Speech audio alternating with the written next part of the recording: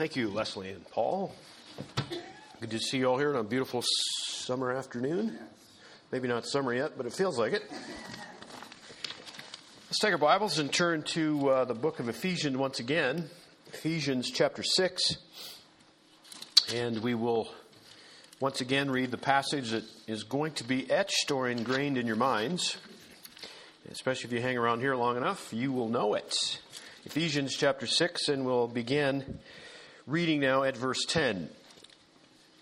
Finally, my brethren, be strong in the Lord and in the power of his might. Put on the whole armor of God, that you may be able to stand against the wiles of the devil. For we wrestle not against flesh and blood, but against principalities, against powers, against the rulers of the darkness of this world, against spiritual wickedness in high places. Wherewith take unto you the whole armor of God, that you may be able to withstand in the evil day, and having done all, to stand. Stand therefore, having your loins girt about with truth, having on the breastplate of righteousness, and your feet shod with the preparation of the gospel of peace. Above all, taking the shield of faith, wherewith you shall be able to quench all the fiery darts of the wicked. Take the helmet of salvation and the sword of the Spirit, which is the word of God. Praying always with all prayer and supplication in the Spirit, and watching thereunto with all perseverance and supplication for all saints. And may God add a special blessing to the reading of his word this afternoon, and let us just pause for prayer prior to our study. Father God, we once again thank you for being God, the awesome God that we can depend on, that we can trust in, that made all that we see and more, because you are beyond anything that we can possibly even comprehend in our finiteness, because you're infinite. Your love is infinite. Father, as we worship and praise you for the things that we know of you, these moments now we also commit to you, asking you to prepare us for the days ahead, for the times that you have allowed to take place. And Father, as you're looking in the Old Testament, it says, looking for someone to stand in the gap. We are in a time in our land where literally there are men and women that need to stand in the gap for you.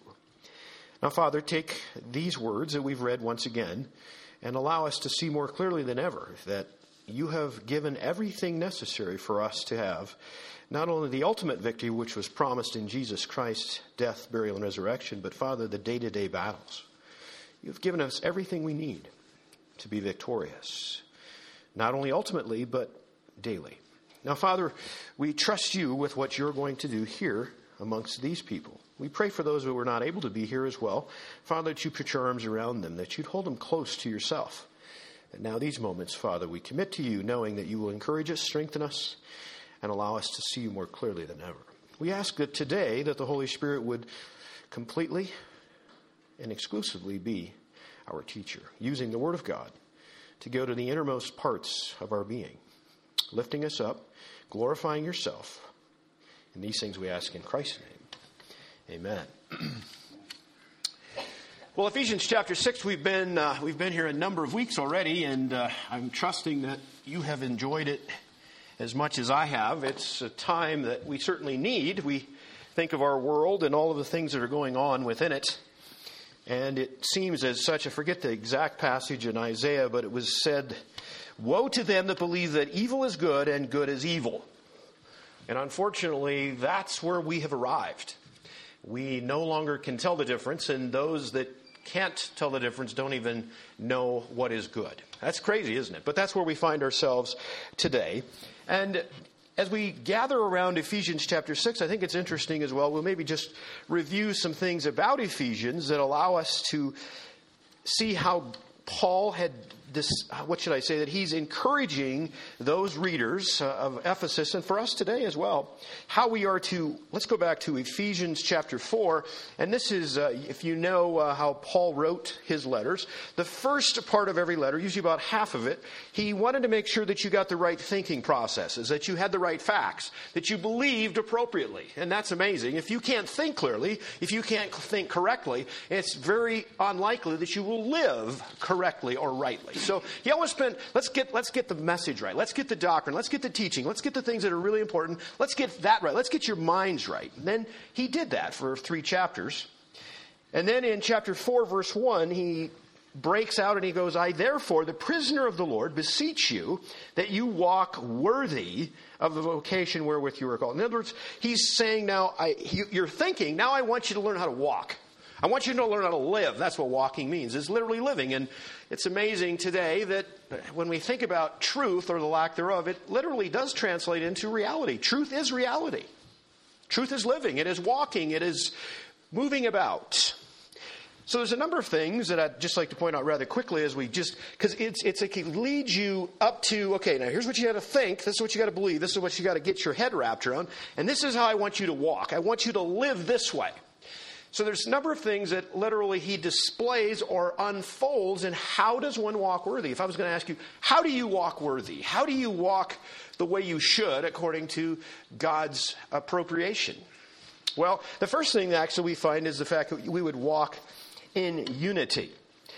He goes on to say in verse 2, with all lowliness and meekness, this is chapter 4, with long suffering, forbearing one another in love, endeavoring to keep the unity of the Spirit in the bond of peace. There is one body, one Spirit, even as you are called in one hope of your calling. There's a sense of walking in unity. And it's amazing how these things that I'm going to ask you to look at, because Paul laid them out for the Ephesians, it's amazing how these things are absent from the world, just the world itself. These are things that are antithetical to how the world works. Is that not right? Show me unity in the United States of America, please. There's none. If there is, it's in small pockets. To walk in unity. We do that with proper thinking. But then there's also, he goes on, and I won't point all of these out necessarily by verse, but in verses 7 through verse 16, he's talking about spiritual gifts. Each and every one of you, are in this room, that have trusted Christ as Savior, something is very unique about you. You have been given gifts that are exclusive to you for your journey that God has played. And by the way, you weren't born too early. You weren't born too late. It was just like Esther in the time of her being around Ahasuerus. Her uncle told her, Mordecai said, Esther, could it be that you were born for such a time as this? To be in this place at this time for this reason. I'm here to say every single one of you in this room has been born for this season. Whatever that is and how crazy it is, you're here because this is the perfect time for you. Even in Galatians chapter 4, verse 4, Jesus Christ came in the fullness of times. He didn't come 1 minute too early. He did not come 1 minute too late. He came at the perfect time to literally show God's love and to save us even today from our sins, because he did it at exactly the perfect moment. And Jesus Christ is very interesting. No matter what you think of him, he's the only person literally that's ever walked the earth that has split time. You have before Christ and you have after Christ. If that's not significant, I can't think of what would be. Forget about anything else. That's the only one that's ever divided time. But he's done a lot more than that. He divided us from the power of sin. But let's move on. Not only are to walk worthy in unity and uniqueness, we're to walk in truth. And also in verse 15 of chapter 4, it says, speaking the truth in love. Walking in truth. And it's a love walk. In fact, it even further says that in chapter 5 and verse 2. Very clearly says, and walk in love. Walk in love. Not a lot of that going on today. Verse 8 of chapter 5, we'll find that it's also to be walking in the light. Verse 8 says of chapter 5, for you were sometimes darkness, but now are you light in the Lord. Walk then as children of the light. But that's not enough. In verse 15, it says, then see that you walk circumspectly, not as fools, but as wise. Your walk should be wise. Are you getting a little overwhelmed?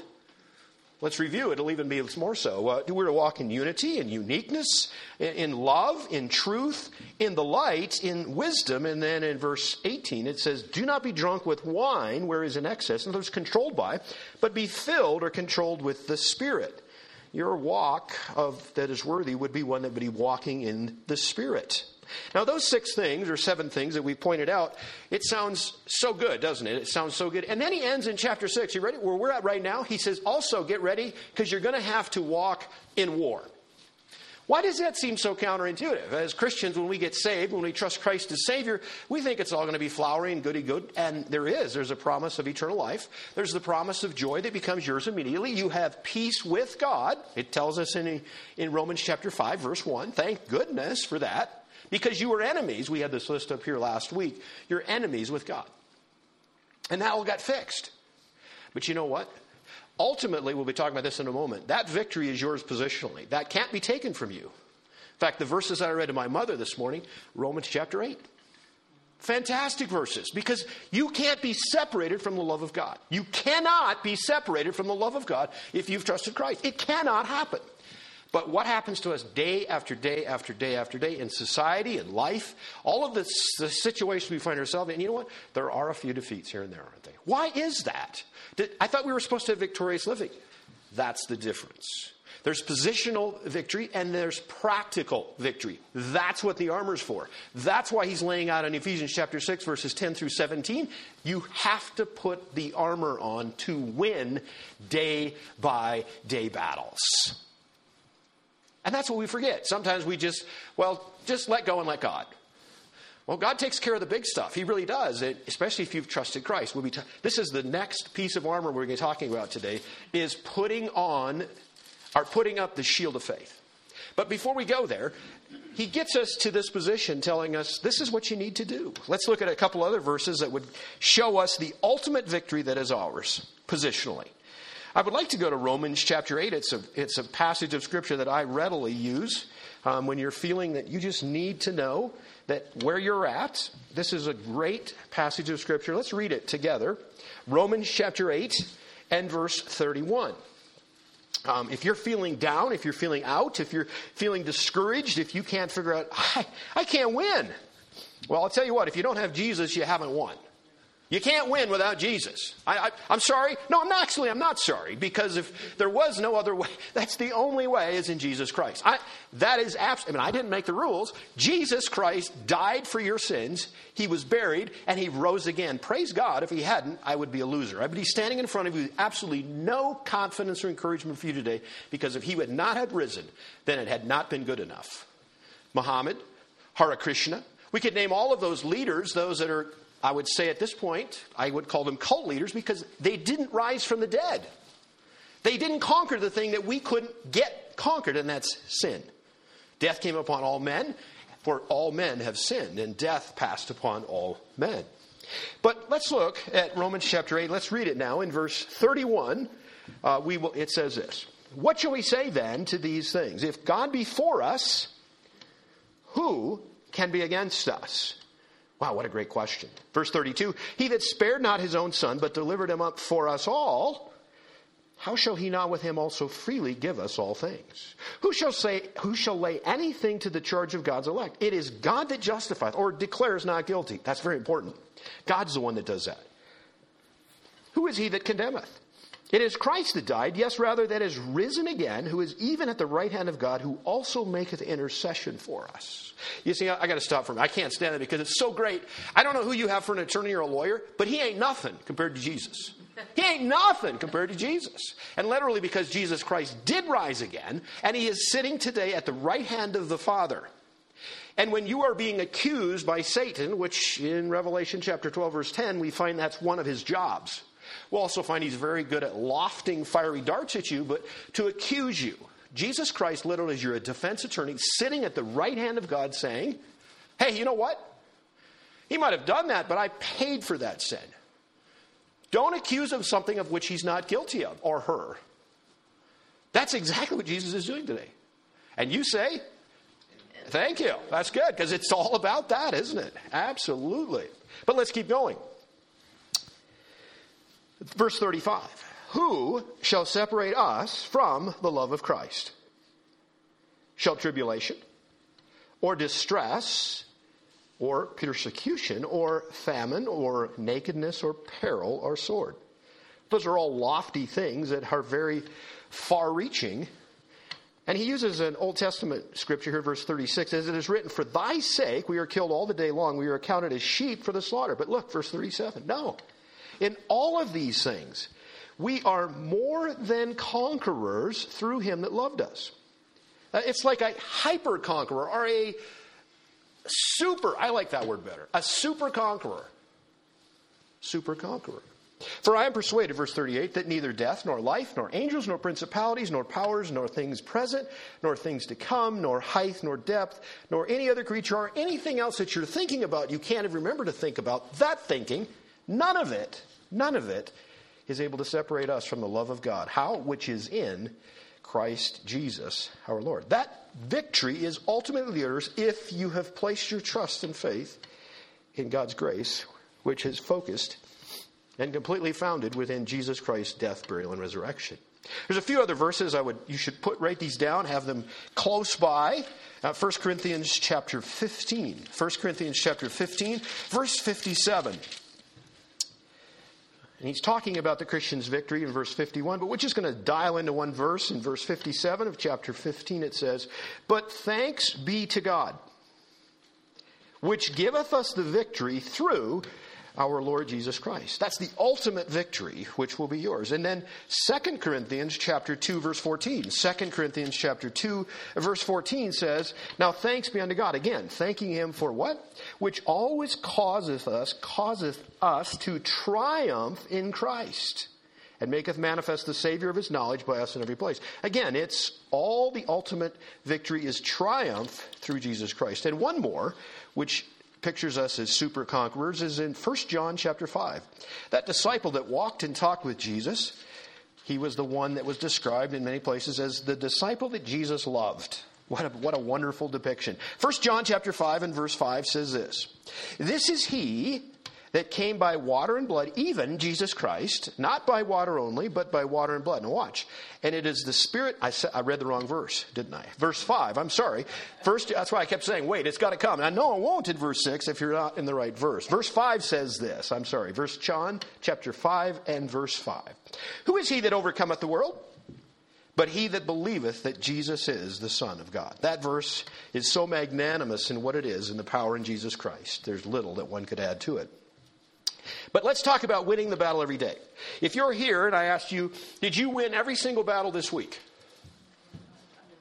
You guys aren't even up for it. No one's even trying to lie. It's so obvious anywhere in our lives. But why is that? I mean, we've just read about victory and you're saying, that sounds so good, Larry, but it doesn't work that way. Now, all of the good news is all of the things that I've described so far literally are about the things that are positionally yours. If you've trusted Christ as Savior, if you've placed your trust in him for your sin problem, then you ultimately have that victory. Those verses are for that. You can take them out and say, I win for sure. But now I want to talk to you about the Mondays, all the days that end in Y. Those are the challenges. Just those. Okay? And lo and behold, we're even in a Sunday, aren't we? So what can we do? And that's really literally what Paul has set up the church that he wrote to in Ephesus, those Ephesians. Let's turn back to Ephesians chapter 6 and let's review for a moment the first three things, the first three pieces of armor that he told us to put on.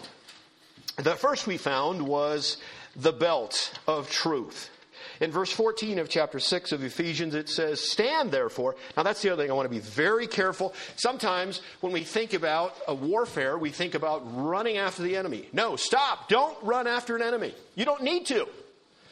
The enemy will come to you. If you're doing your job and you're ultimately in Christ, guess what? He will find you. We are never told to run from the Satan. We are told to stand firm. Steadfast firmness in standing. Okay? That's the position that you need to think of, standing firm. Now, to do that, he says to put on the belt of truth. Now, these are review. We went through these some weeks back. But so I'm going to ask you, since you should know what we talked about, just to, this is a little pop quiz. So the belt of truth, in a word or two, what's the significance? What is he really trying to get to us? What is Paul saying to the Ephesians? He's saying to gird up your loins with truth. That's right. And what? Commitment. Being ready, being prepared to live your life, to surround yourself with truth. Now, you see, that's interesting. That means taking a position beforehand. Oftentimes, if a temptation comes to you about one you hadn't thought about, one you hadn't considered, guess what? You're kind of like open for business almost, right? I mean, you're going to get hammered. You're going to get slammed.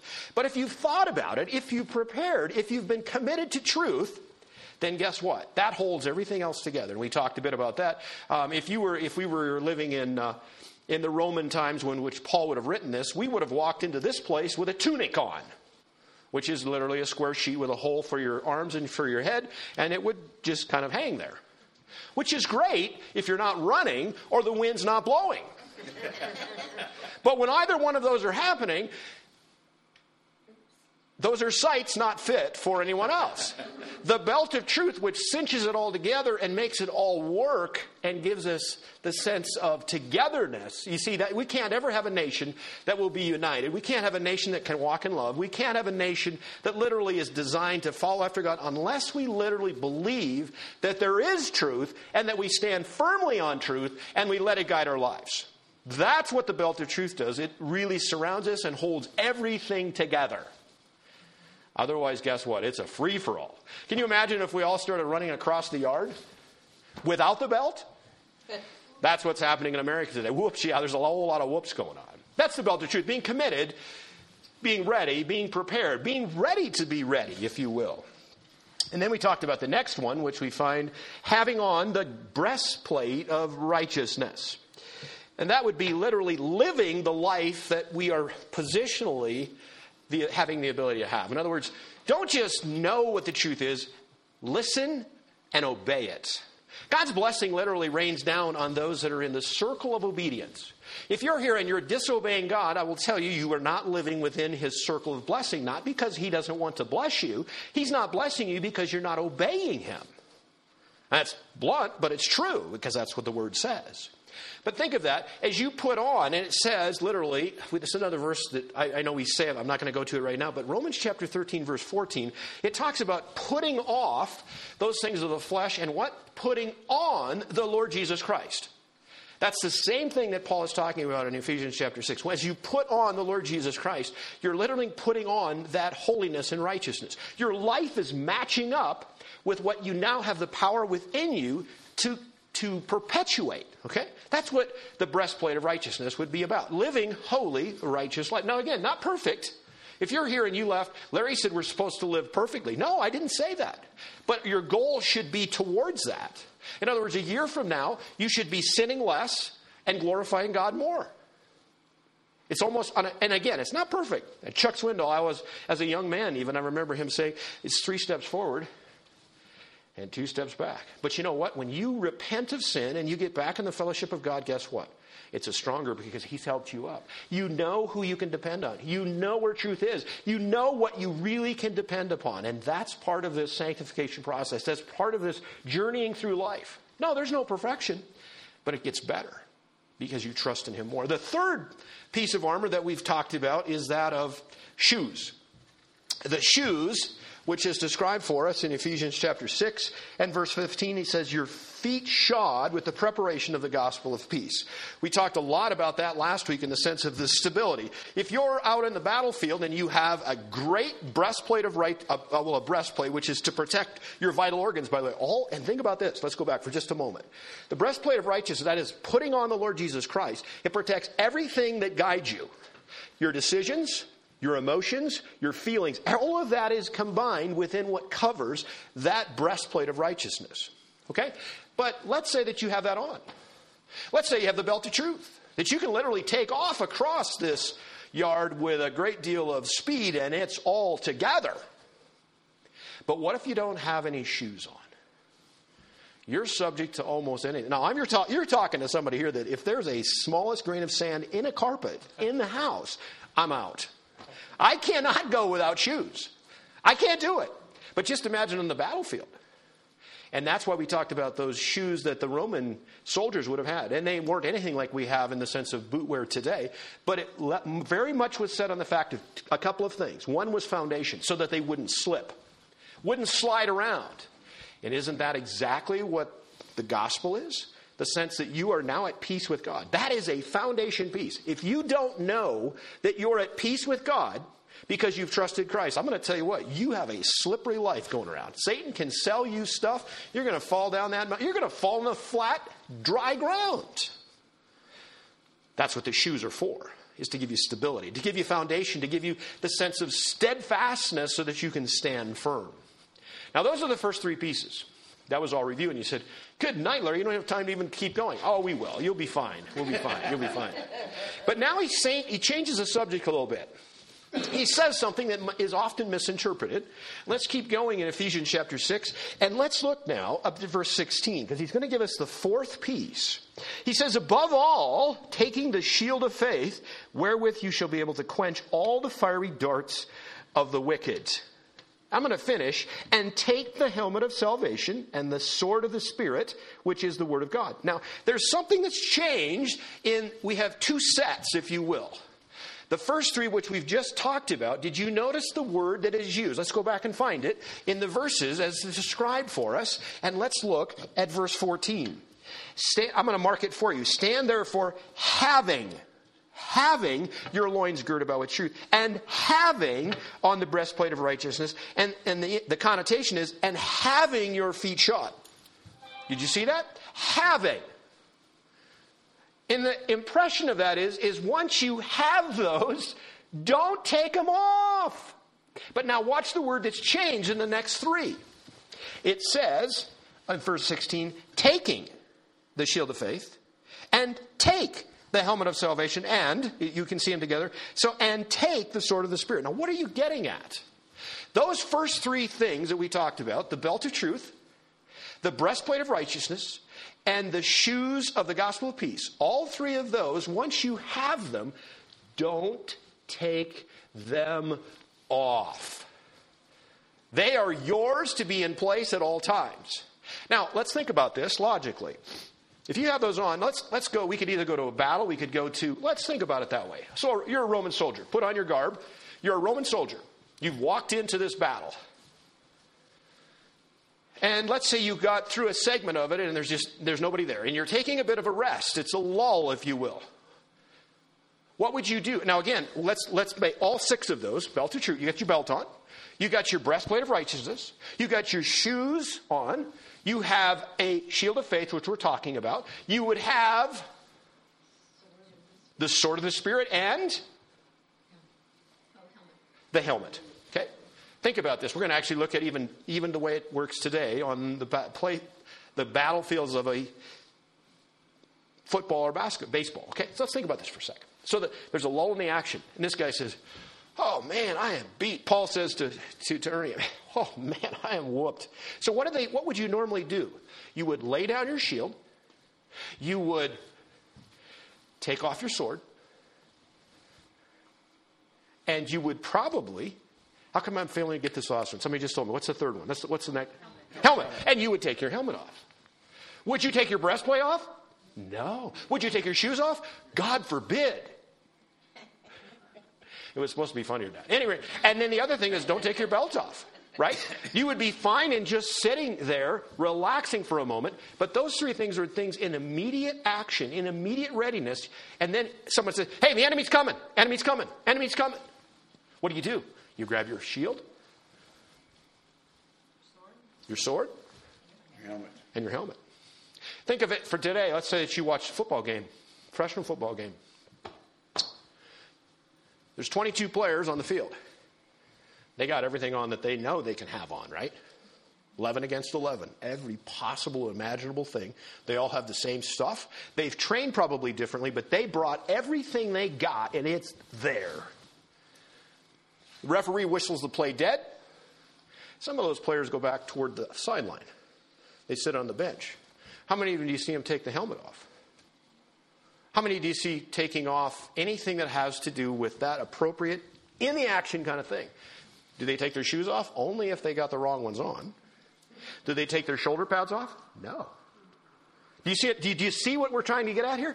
The first three are not negotiable for you to put on and off. They are fixtures for you. The next three are those that you grab in the heat of the battle, just like it is in baseball. If that guy's in the dugout, he's sitting down there. You know what he doesn't have in his hands? He doesn't have a bat in his hands. He doesn't need it. But he goes to that on-deck circle, remember that? And then they put weights on it because they want to be able to swing with a little more zest. When the weight's off, it's like home run city. But you don't have the bat on until you're ready to get up to bat. Correct? A lot of those guys don't even have their ball cap on until they step outside. You see, this makes perfect sense. Now, the above, and you're wondering, well, wait a minute, what's the above all mean? He's literally saying, besides those three, you got these. It's like double protection. Think of, you have the breast of righteousness, which is actually protection for all the vital organs. But now he's saying, I've got another piece of equipment, another piece of armor that you get double protection. And this is what he's talking about, a shield of faith. Now, expounding upon that, there are two different kinds of shields that would have been appropriate for this time and age. One would have been like a giant frisbee. Okay, think of a frisbee. It would be round, and it would fit, and I'm assuming that this gentleman that is fighting is a right-handed person. He would have that frisbee right over his forearm, okay? And then he would have what would be called a short sword. I can't think of the Greek name of it. But it would be something that he could wield really quickly and very effectively in hand-to-hand battle combat. This stuff is, we're right there. And that shield is to ward off anything that he brings to me. And I've got my right hand on this short sword. Very hand-to-hand. That is not the word that's used to describe this particular shield. This shield, the other one that we would have in play in Romans, was a great big, and I'm saying great big, it was much bigger than, it was about 4.5 feet. Is that 4.5 feet? Because I'm about 5'9", so what do you think? About there? Okay, right there. And it was about 2.5, how's that? 2.5 by 4.5. Okay, now it was made of a heavy plank. It was thick wood, and it would be covered with either heavy leather or metal. Because its purpose was to literally, as that, now let's talk about the enemy. What would he launch? What would he be launching at you? He's trying to do as much overall damage as possible. It's not just necessarily to the individual that arrow is shot at, but oftentimes maybe they're even in a fort. Maybe they're in an area where there's dry grass, or there's somewhere that they could do further damage. In fact, as you think of some of those old westerns, where they're in the house, the best thing they'd probably do is burn the house down because you're going to get them out of there, right? Same thing. They would take their arrows and probably have something, it wouldn't be a ball of cotton, but it'd be something like that they would put pitch on it, and they would light it on fire just before they launched it. And then when that pitch would hit, if it was just wood or anything grass, that pitch would scatter and it would burn stuff down. Fiery darts. That's exactly the picture that Paul wants here. But if you had, and this is the way a lot of those garrisons would have went forward, it was the encroaching or the front lines. All of those men would have had these large shields that would have warded against a barrage of incoming arrows. Lit ones or not. And then behind that first defense, if you will, is the guys that they're launching arrows behind them. But what if they just went out shooting arrows with no defense? Oh man, it'd mow them down, right? Especially from cover. So you see, the idea is the sense that this is absolutely, and again, they all have their breastplate of righteousness. This is double protection. This is to knock down those fiery darts that comes from, it says, this is interesting, this is not a philosophy that you're fighting. This is actually a person. Let's read it.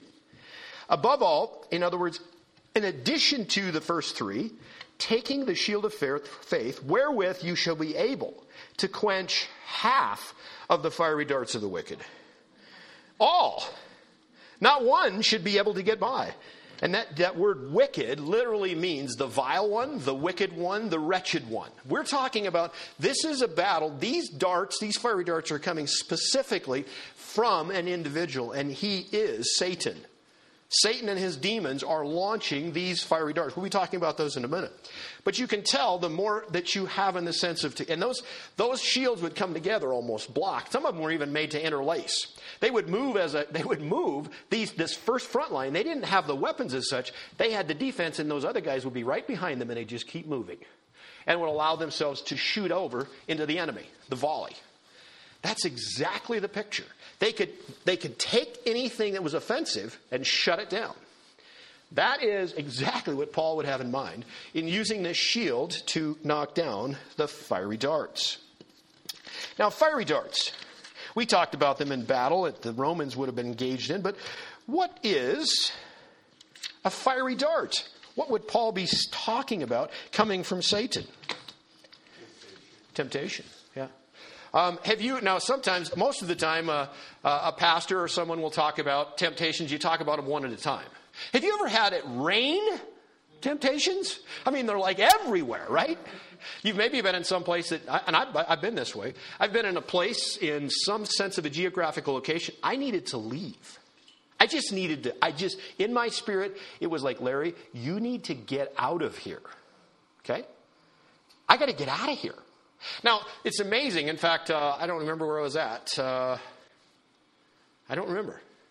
But I was talking to someone, and we were just talking about temptation, and sometimes have you noticed this? Somewhere out of the blue. I mean, out of the blue. You're not thinking about this. All of a sudden, poof, there is something that just got launched in your head. And what are you going to do with it? Do you see 2 Corinthians chapter 10, verses 4 and 5? You have to take captive every single thought. Every single thought you take captive for Jesus Christ. Because those volleys, those raining temptations, Satan knows how to attract you. It might be through your eyes. It might be through your ears. It might be a feeling. It might be anything. And literally, what are you going to do about it? You've got to knock down those fiery darts. It could be selfishness. It could be anything imaginable that sucks you away from what God would want you to do. How are you going to do that? What is going to get you to stay free of those? Selfishness, doubt, fear, disappointment, lust, greed, covetousness. They all come under 3, which we talked about last week. Every one of those temptations, you can name them all. Name them all. They all come down and they're condensed under 3 avenues, which he talked about last week. Lust of the flesh, lust of the eyes, and the pride of life. Every single one of those, whether they're ones that you can handle, so to speak. There's two type of temptations that really bother me. Personally. And I'm not going to name them because it's not that way. It's the ones that I think I can handle. Have you had that list? I'm good there. Watch out. Put a warning flag. Those are the ones you're in trouble with. I can't begin to tell you how many quote unquote pastors or religious leaders that literally have said, I will never be trapped by sexual immorality. Stop your lips right now, because that will be the most likely place that you probably will stumble. And then the other one is, the one that comes to mind, that is an area that I'm very weak in. Those 2 really bother me. The ones that I don't think I have a problem with, and the ones I know I have a problem with. Isn't that true? But all of those line up under those 3 categories. Lust of the flesh, lust of the eyes, pride of life. Those are the fiery darts. They're coming at you all the time. So what is the shield of faith? What is faith? When it's raining temptation, when Satan is firing off all of those fiery darts, where's my shield? Where have you ever been looking for your shield? We talked about the breastplate of righteousness. Well, it's off to the dry cleaner. I don't have it right now. That's not good. That's not good, because he's not going to wait for you. Or your shoes. Oh, I forgot them. They're down in the basement. Bad idea. The belt. Oh, it broke. I didn't fix it. Right? Those are not acceptable, because what did we find about those first? I want you to remember, if nothing else today, the fact those first 3 that we've talked about, those are permanent, because you have them, you keep them on. These other 3 are ones that you pick up in the urgency of the battle, in the urgency of readiness. This shield of faith is the first one. You grab that. What is faith? Can somebody define faith for me? I'll just start writing stuff down. You tell me what faith is. What is faith? Believing without seeing. Okay? What do you guys think about that? Okay? Okay? See, and so far right now in this room, I can tell you that every single one of you is believing. Now, there's people that say you can't, I don't have any faith. That faith thing, that's a Christian thing. That's a dumb thing. Faith is dumb. Now, right now, if you came in and you were one of those people and you said that to me, I would say, well, you're exercising faith right now.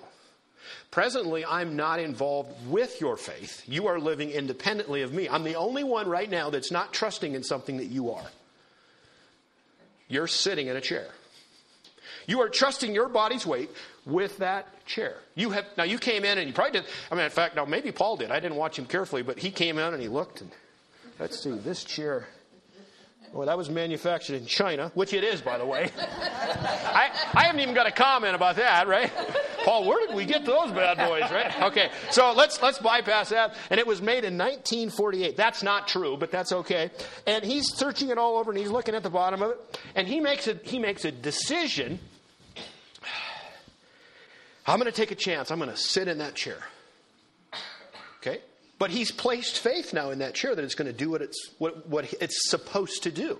There are a lot of people out there that have belief that an experimental vaccine is going to save them. That's a lot of faith. There's a lot of faith in a lot of things. Now, it's important that we place faith in something that's worthy of the faith being placed in. That was the second thing. Make sure that faith is faith is this. It's only as strong as the object in which it's placed.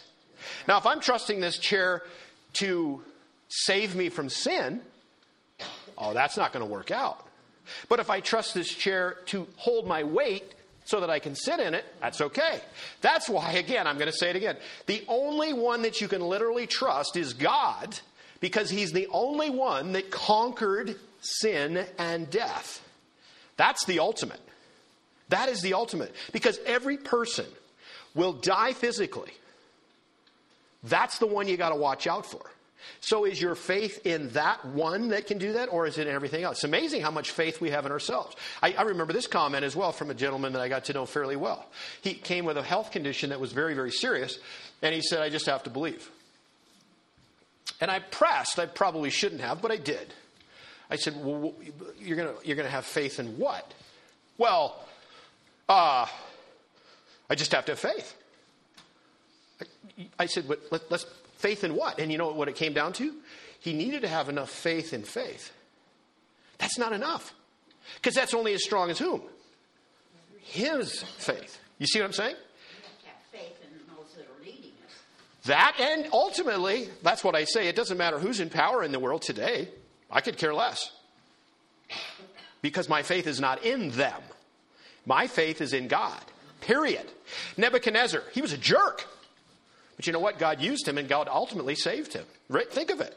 How about Ahasuerus? Or you could think of Cyrus. You could think of those men that were not Christian. They were not in any way necessarily godly. But God used Cyrus, I'm thinking of specifically.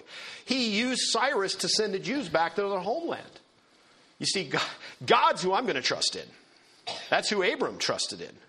Who do we trust in? And faith, the shield of faith is this. It's just this simple. I either believe in God, the shield comes up. And when I believe Satan's lies, the shield goes down. It's that simple. When my faith is in God and I'm trusting him, let's think about what do we trust him for? I'm going to trust that he wrote the word. He wrote the Bible. I'm going to trust that he loves me. I'm going to trust that he sent Jesus to pay for my sin. I'm going to trust that Jesus rose again. I'm going to trust that Jesus is going to come back for me. And I'm going to trust that he promised eternal life to those that follow him. Those are all actually individual faith items, but they're all together in the sense of in unity to literally give us the foundation for the shield of faith. Now, what Satan wants you to do is to pull your shield down, because when you have your shield down, guess what happens? He can take those temptations and rocket them right into you. Now, think of this. This is double protection. I want you to make sure you understand this. Sometimes the shield of faith, you may doubt. And we all have those moments. That's why, for instance, today, as I read to my mother, I wanted to make sure that the Word of God was speaking directly to her so that the truth was right, because the Spirit, the Holy Spirit lives within us, literally takes that and builds that. But think of it. You have the second protection in the fact of when he sends that fiery dart, guess what the first thing is? All of your vital organs are protected by what? The breastplate of righteousness, which is you living, holy, righteous living, obeying what the Word says. And that can take a beating. If you don't have a breastplate of righteousness and you miss the shield of faith by just a little bit, guess what happens? Do you see how important the first three are? You can't take those off. You cannot take those off. You can't take those off. Now, sometimes it's amazing that enemy can be from a side glance, and it's nicer to go as Christians into battle, and you'll each have your shield of faith. But what if your neighbor puts down his shield of faith and that guy's sitting in there and you can't get it right away? Do you see what I'm saying? Do you see how it works together? This faith amongst Christians, you have to believe what God has laid out for us. So vitally important. It's so important that the shield of faith is placed in action. Let's go to Hebrews chapter 11 for a moment. Hebrews chapter 11. God himself in his word describes for us what faith is. Now, if you're here today and you say, I really don't need faith. Faith is kind of for wimps. I don't know what I believe in, but I don't really believe that I have to have this faith stuff. I'm going to tell you something. If you're trying to please God without faith, you cannot do that, because the Scripture says it. It says this. It's impossible. Verse 6, chapter 11. Without him, it says, but without faith, it is impossible to please him, being God. For he that cometh to God must believe that he is, and that is a rewarder of them that diligently seek him. That's God's description of faith, believing him. believing he wrote the Bible, believing that Christ is God, believing that Christ died, believing that Christ rose, believing that he's coming back, believing that we can enter his kingdom by believing in him. We spoke of it just a moment ago, but faith has got to be in something that's worth putting your faith in. There was a man by the name of John Paton. You ever heard of John Paton? Probably not. He was a missionary to the South Sea Alliance. There was a people out there that he was trying to write a translation of the Bible to. And you know, in their language, there was no such word for faith or trust. There was no word for that. And he was just stymied by it. He didn't know what to do. You know, because how are you going to explain Jesus without faith or trust? That's a problem, isn't it? And he said there was one of the tribal members came running into his office and just plopped himself down in a chair, and he said, "It's so good to put my entire weight on this chair." And that word that he used, he said, "That's my word for faith." And literally that, I'm not going to say the entire tribe, but the tribe began to know what it meant to trust in Christ. It's just like sitting in that chair. Did I ever tell you this? I was a pastor. I thought he was a friend of mine. I was about 16 or 17. Did I tell you that? I'll share with those that I haven't heard. But anyway, this pastor, his name was Pastor Gould, G-O-O-L-D. Why would I remember that? Because he made an impression upon me. And I was about 16 or 17, a very, what should we say, impressionable age. And in front of the congregation on a Sunday morning, he asked me, out of the blue, never asked me before, he said, "Larry, would you come up here? I've got a little bit of just a lesson that we want to just explain to some folks. Would you come up?" And I was very shy and quiet back then. That's hard to imagine. I'm sure it is, but I was. And so sure enough, I waltzed off to the front, and he had me sit by this chair. And he was talking about faith. It was his day to talk about faith. And he was talking about how important it is to really trust. And sometimes he says you have to trust God without being able to see in the future. You're going to have to trust God when you really can't see all of the details. Boy, that sounds like life, doesn't it? How many of you know what's going to happen tomorrow, being Monday the 31st? I'm not sure of anything. Really, literally. Okay? So he goes on and on. So what he says, so what we need to do is we make sure that Larry can't see anything either. It'd be just like living life in the future. So he's got this blindfold, and he puts it on me. And I'm starting to get a little nervous. I'll just be honest. I don't really like being in the front of the sanctuary with a blindfold on, and I'm not really in control. That sounds like it's sort of like life in itself, right? And then he had me stand up.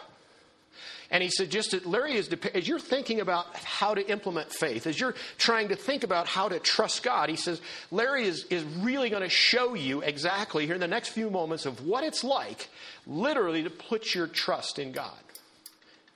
And then he said this. He said, Larry, I'm going to have you sit down. And I did, right on the ground, because he pulled the chair away. And you say, that's so mean. But you know what? I never forgot it. You've noticed I haven't forgotten it, right? But when Larry asked for volunteers. That's the bottom line. I won't be able to use that on anyone, right? I think I blew that one. I should have tried that. Paul, would you come to the front right now? But you know what? That's not how God responds. When you've trusted him, he doesn't pull the chair away. Now, why did I sit down? Because I trusted Pastor Gould. I knew I could trust a pastor. And I wonder what it took for him to actually literally, he was really a nice guy. But think of that. He took a risk. He was going to have now he didn't ask for volunteers. He asked for me to come up. Now, I don't know what that means. But the point of the matter is, you know what? That's a perfect picture of what trust is. Will we trust God when we can't see? Will we trust God when it doesn't seem appropriate? Will we trust God when it looks like it's the wrong example? Will we trust God with everything that we have when it doesn't look like it's going to work out? That's what the shield of faith is. When you pull that into position, then any of those fiery darts, which literally are nothing more than this, they are Satan's darts of doubt. Think of Jesus Christ. Now, he would have been tough to kind of sucker in, wouldn't it? We're not going to go there, but in Matthew chapter 4, our time is slipping away. But in Matthew chapter 4, Jesus was in the wilderness for 40 days and 40 nights. First thing I'm thinking about, oh, by the way, it tells us also he didn't have anything to eat. I'm thinking hungry, right? That was a good one. Now, is there anything wrong with Jesus eating food? Of course not. Was there anything wrong necessarily with Jesus now with Satan said, why don't you go ahead and take these rocks and turn them into a loaf of bread? I think it'd be great. You need the food, buddy. I mean, look at this. In fact, to take it another level, he's basically saying, you know what, God doesn't really care about you. He's left you out there for 40 days. You think that he's treating you right? That doesn't seem appropriate. That doesn't seem right. I don't know if you can really trust him. So why don't you just go ahead and use the power that you have? Just make those rocks bread. Don't trust God anymore. You take care of yourself. Oh, I never saw it that way. That's exactly what he sold, and that's exactly what he sells us every time in our lives. We want something, we need something that we really don't want to wait for God to unpack. Remember when he was going to stand and he showed them all the kingdoms of the world? He said, you know what, this Messiah game, he said, you're 30 years old and, you know, look, you got nothing. You're a carpenter. I mean, he's telling you you're going to be this great savior. I'll tell you what, you just jump off of this thing and a bunch of angels will show up and you're in. You talk about people believing you. I would say that, you know what, I don't trust God's timing. I don't think he knows what he's doing. You see, those are fiery darts. Did you see how Jesus responded? He pulled up the shield of faith, literally, and you couldn't have any more faith than Jesus. But you see what he did? He used the word of God to ward off those darts of doubt. That's exactly what Satan will throw at you this week. He's going to do it literally probably when you even step out of this building. He could be doing it right now. I can't believe I'm here. I should be fishing. That kind of stuff, right? That wasn't as funny as it was meant to be either, right? Right? But you see what I'm saying? Literally, every single time that he throws a fiery dart, it's a doubt of dart that is trying to take you out of trusting God. And when you have the shield of faith, which means I'm trusting God, do you know why those fiery darts can't penetrate? Because it shuts them right down because you've either trusted God or you have not trusted God, which means what? You have trusted Satan. That's what Eve did. She trusted Satan. She said, you know what? I think, Satan, you got the good deal. We're going to become like God. It looks like a really great apple. I don't know what brand it is, but Adam, what do you think, buddy? What did they do? They put their shield down. They trusted Satan. I will tell you 100% of the time, 100% of the time, if you trust Satan, you will lose. That's not in debate. That's not for question. Now, he can't take you, because Jesus said, who the Father has given me, it cannot take him away. I've read in Romans chapter 8 to you. If you're here today and you're not sure about your salvation, 1 John chapter 5 verse 13 says you can know that you are saved. You can know that you are his. And you cannot be separated from the love of God if you've trusted Christ. Those are great things to know. But it's the day-to-day stuff. When those fiery darts come in, how do you respond? That's what I want you to win. That's what Jesus wants you to win. That's what Paul wanted you to win. Every single one of those battles. Not one dart should get past that shield of faith, because that's what it does. Faith knocks down doubt.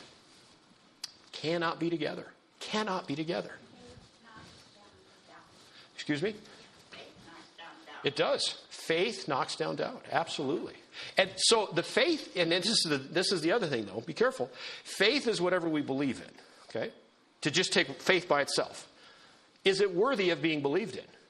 If you have faith in Satan, and that's what you've done if you lay the shield of faith down, then what you've done is you've believed a lie. See, that's what's happened in the United States of America right now. Just as a nation, we no longer even want necessarily truth. Postmodernism says that you can't know truth. There is no truth. Truth is the problem. If we didn't have truth, we wouldn't have any problems. That's literally what is an explanation of the philosophy of postmodernism. I'm here to say the French word for that is baloney. Because that's we're in trouble. Because that means everybody, I don't know how many people are in this room, but literally it's this.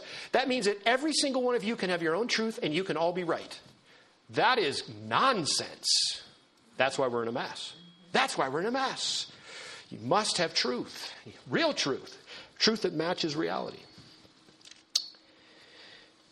Let's go to 1 John chapter 5. Let's start closing down 1 John chapter 5.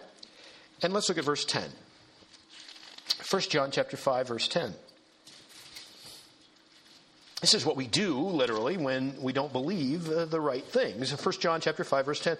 He that believeth on the Son of God hath the witness in himself. He that believeth not God hath made him a liar, because he believeth not the record that God gave of his Son. If you say you don't believe God, you've made him a liar. Now let's turn back to that little letter to Titus. If you find Hebrews, just turn back just a little bit. And you will find one page of Philemon, and then there's Titus. Boom, right there. Look at how Paul starts this off to this letter to Titus. Let's start in chapter 1, and let's read the couple verses. This is so important. Titus chapter 1, verse 1. Paul, a servant of God and an apostle of Jesus Christ, according to the faith of God's elect and the acknowledging of the truth which is after godliness, in hope of eternal life, which God, that cannot lie, promised before the world began. Isn't that cool? God cannot lie. It's not even in his nature. There's nothing that he could do that would change anything that he has said, because it all is true. Abraham, he believed God.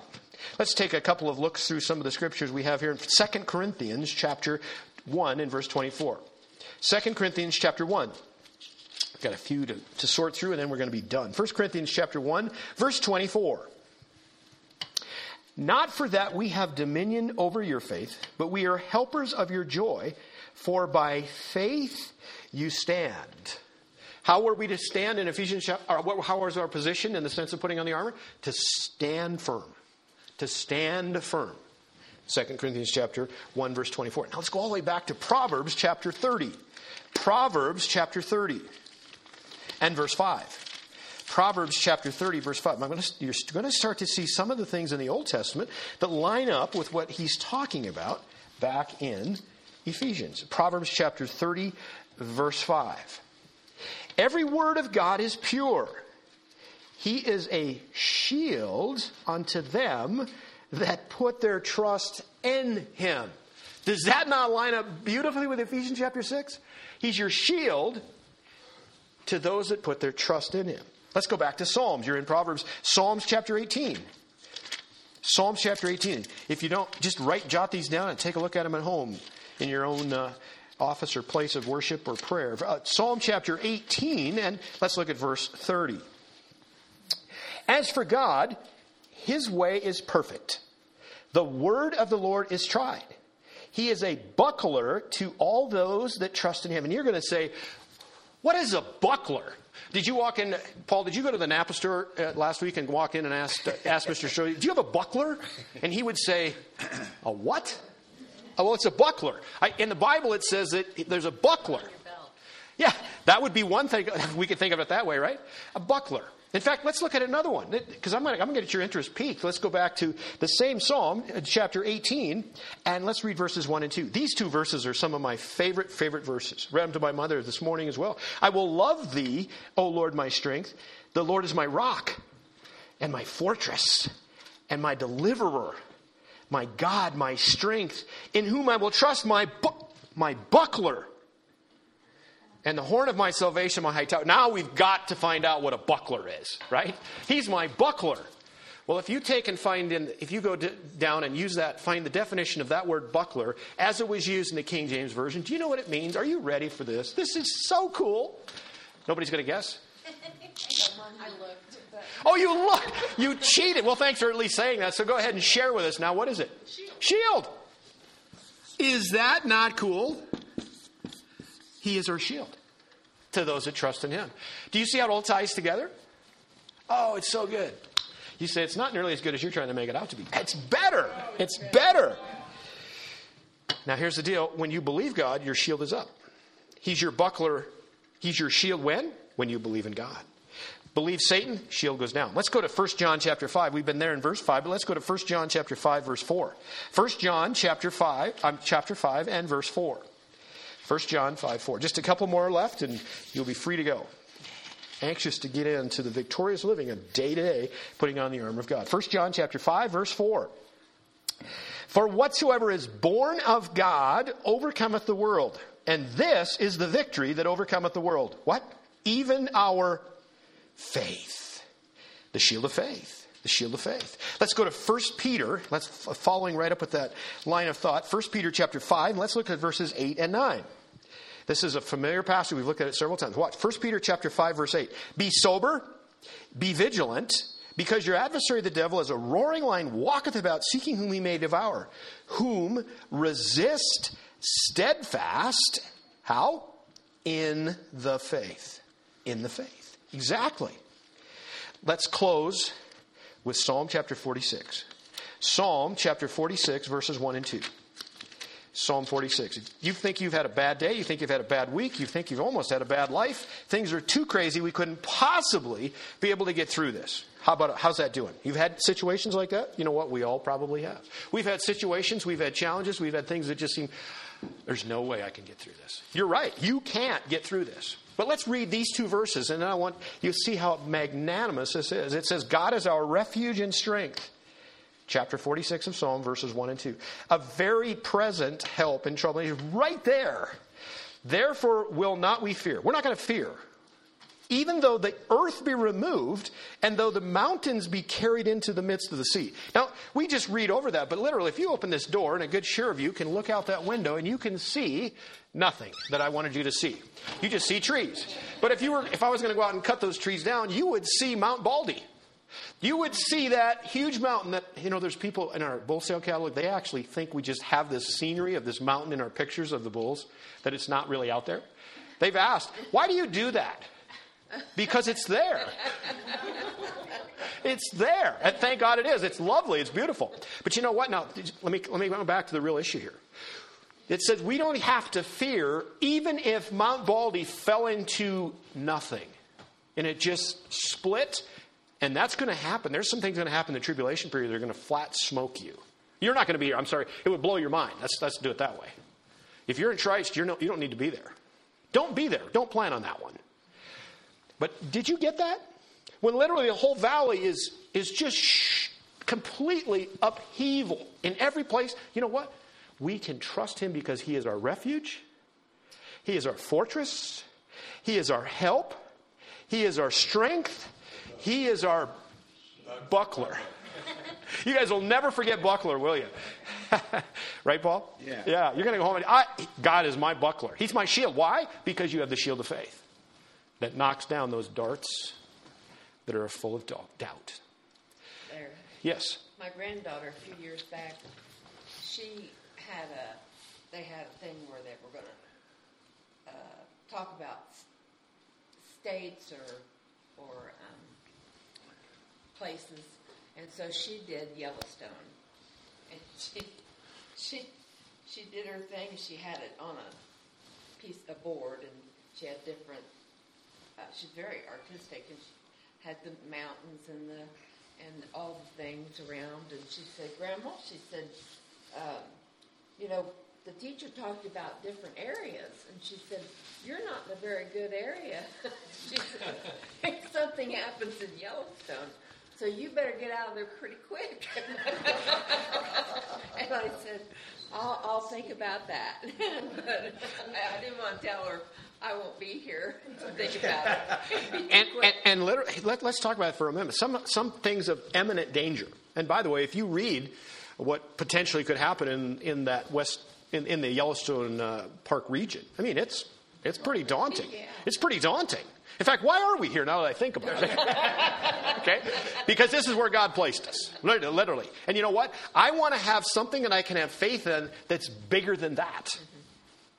That's bigger than anything. As I mentioned to you, I want to continue to just harp at this because it's amazing where our young people, our youngest generation, the Gen Zs, today do not believe that you can know truth as a group. They do not believe you can know truth.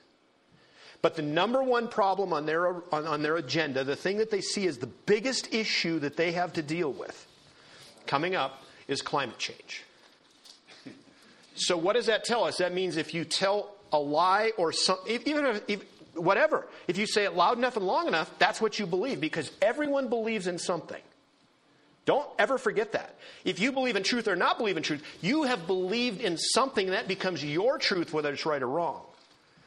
But I'm here to say this. The number one problem in the world is sin. And I want to have something or someone that is big enough to be able to handle that. And I'm here to tell you that is a very exclusive club. Jesus Christ said in John 14:6, I am the way, the truth, and the life. And no man comes unto the Father except through me. That is the way it is. because God said it is.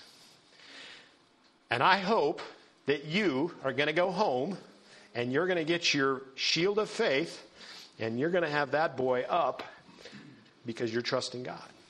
And do not, for any reason, take the first three items, the first three pieces of armor. And what are they again? They are the breastplate of righteousness, the belt of truth, and the shoes of the salvation of peace. Does that make sense? That whole arrangement? Because you're probably wondering, how can I hold the shield of faith all day long? No, you don't have to. You do it in the heat of the battle. When you start to see that volley, that raining of temptations, that's when you have it out there for double protection. Double protection. Okay, with that, I've been wandering on. Let's bow in prayer. Father God, we thank you for the day. We thank you for your love and care. We thank you for Jesus Christ. We thank you for providing everything we need to be taken care of victoriously, not only ultimately, Father, through the victory over sin and death, which Jesus Christ accomplished solely and completely and wholly when he was crucified on a cross, as he was all man, dying that physical death on a cross, and all God to be able to rise from the dead. What an amazing picture of love, Father, for you to have chosen to do that, as it says in Ephesians chapter 1, that you chose to do that before the foundation of the world. You had a plan in mind before you made anything, knowing what would happen. But Father, I also thank you for the fact that we've been uncovering and the Spirit has been leading us in the Word of God, showing us that actually victorious living on a day-to-day, a moment-by-moment, an hour-by-hour battlefield, Father, that can be ours when we put on the whole armor of God. Help each and every one in this place and with the sound of my voice being able to put on those items, that armor that can literally bolster them and bring them to a level of complete defensiveness against the onslaughts and the wiles, the craftiness of our enemy, Satan. Thank you, Father, for protecting us and holding us close to yourself. And now, Father, as we take off in this journey, even from this place on this day, as Lord willing, next week we would meet again, that you would be in charge of every single step, every single thought process, every single thought, as we bring them into captivity for the Lord Jesus Christ. We ask that you'd bless, encourage, uplift, glorify yourself. We thank you for all that you're accomplishing because of what Jesus Christ accomplished on Calvary's tree. We can say with a great deal of confidence that we are victorious in him. And it's in him we pray these things. Amen.